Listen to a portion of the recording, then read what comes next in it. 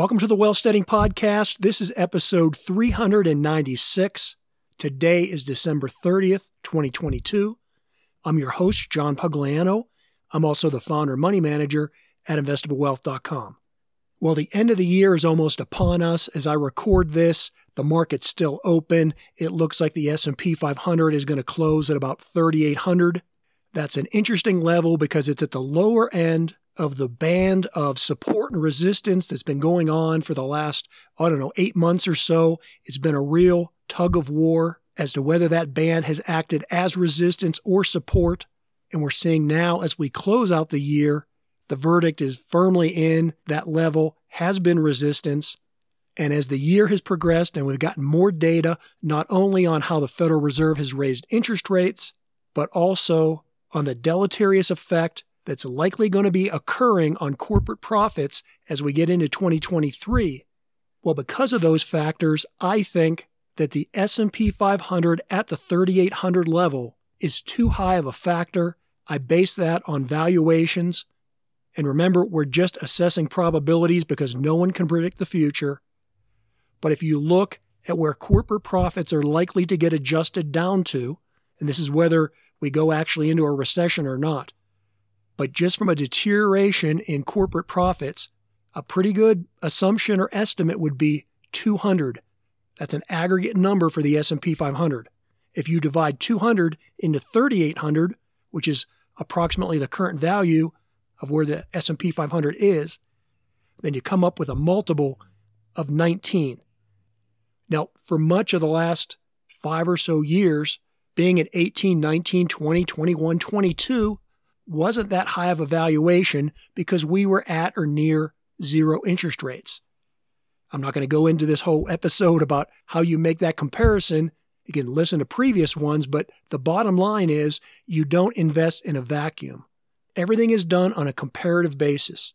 And the benchmark for assessing your risk-free rate of return is the 10-year Treasury. When the 10-year Treasury is down below 1% like it was, 18 months ago, then correspondingly today, when that 10-year Treasury is now paying over 3.8%. So on a comparative level, you can look at the S&P 500 and say, I'm paying 19 times for that. When interest rates are lower, it makes sense to pay a higher multiple for stocks. But the corollary is also true. So when interest rates are higher, it doesn't make sense. And right now, you can be in a money market fund at your broker, and that yield has continued to go up. This week, in fact, just a regular old zero duration money market fund is paying about 4.25%. Now, for most of the last many years, it's been paying zero or near zero. So when you look at the rising interest rate environment and the decline in profits, I think 3,800 on the S&P 500 is too high. Now, does that guarantee there's going to be a big stock market collapse and we're going to go into a recession in 2023? Listen, I have no idea. I know a lot of people are convinced one way or another, but there's too many variables, there's too many factors that can determine whether we go into a recession and how steep it will be. One of those primary factors is the Federal Reserve. They could cut interest rates tomorrow. They could start printing money like crazy tomorrow. Remember, coming out of the 2008 financial crisis, the Federal Reserve printed $3 trillion. That was the first time in history that they'd ever done anything so extreme. But they did it. And once we went into the pandemic, the Fed doubled down and they printed another $5 trillion.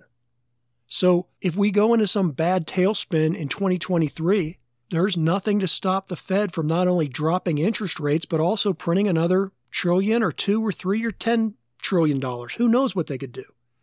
That's why I say, we need to be nimble, we need to hedge our bets, and we have to have diversification.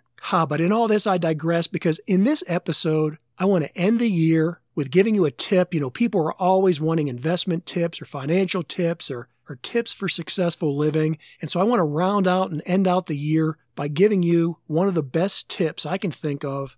And this tip is extremely simple and it costs you absolutely no money. But I promise you, if you do it and you do it honestly, then this tip could literally make you millions of dollars.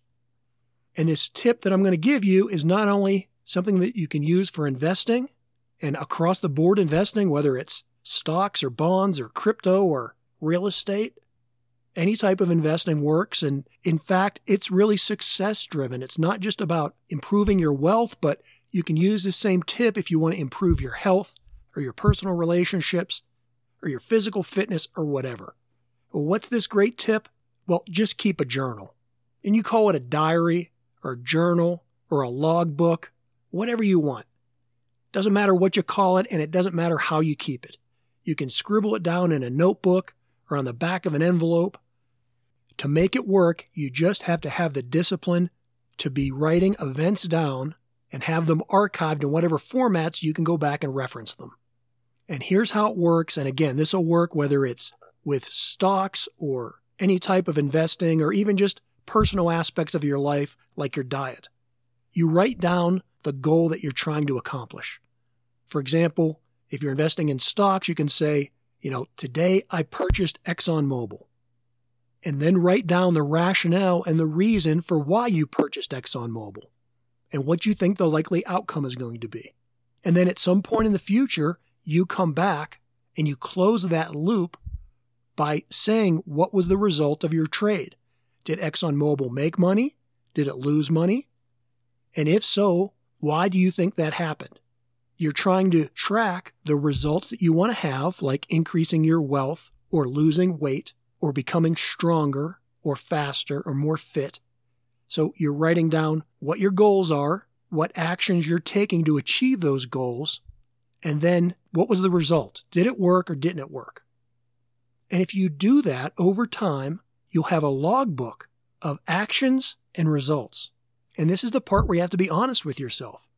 You then have to go back and evaluate when you were right, when you were wrong, what was simply luck or what was simply randomness, and then take the discipline from your learnings to try it again and continually reiterate it. It's a constant process of improvement. The reason that most people will never pull this off and never take advantage of the power of it is that they don't have the discipline to continually do it, because this doesn't work in a week or a month or even a year. This is something that you have to repeat over and over and over again to build that wisdom and that self-knowledge and go through that refining process to where you can continually be making more, better, accurate decisions. Another reason that people don't stick with it and do it is because you're going to find out that a lot of your actions are not going to produce the desired results. Even after you've refined them and even after you've repeatedly used that method over and over again to get a positive result, it may fail in the future.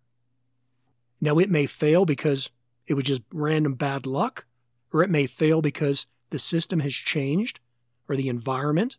I mean, there's a lot of reasons that what had worked in the past isn't working in the present. And instead of looking at that as discouragement, you simply have to understand that that is the reality of the world. Because we do live in a world that's full of uncertainties. And all the knowledge that we have and all the things that we think we know, well, much of it isn't true, or it's changing or evolving. And you say, well, if that's the case, then why keep a journal at all? Well, it gets back to that probability assessment. The more you know yourself, the more you know the people around you, the more you understand human nature, the more you know about the subject that you're interested in. It doesn't mean you're always going to be right. It doesn't mean you're never going to make a mistake. It doesn't mean bad luck isn't going to happen to you. But despite all those limitations, by keeping a journal, by understanding the relationships of things, you'll have a much better than average chance of making accurate decisions. And again, it doesn't matter if we're talking about investing or your fitness or your health or your diet or your personal interactions, whatever it is you're trying to achieve. Just track the events that you do and the outcomes that you receive, honestly evaluate them, and reiterate and try and make them better. It's a simple idea. It's a simple concept. I'm telling you it works. So try it out for the next, say, 5 or 10 years, and then get back to me. Let me know how it worked for you. Hey, until then, as always, this is John Pugliano wishing you the very best returns.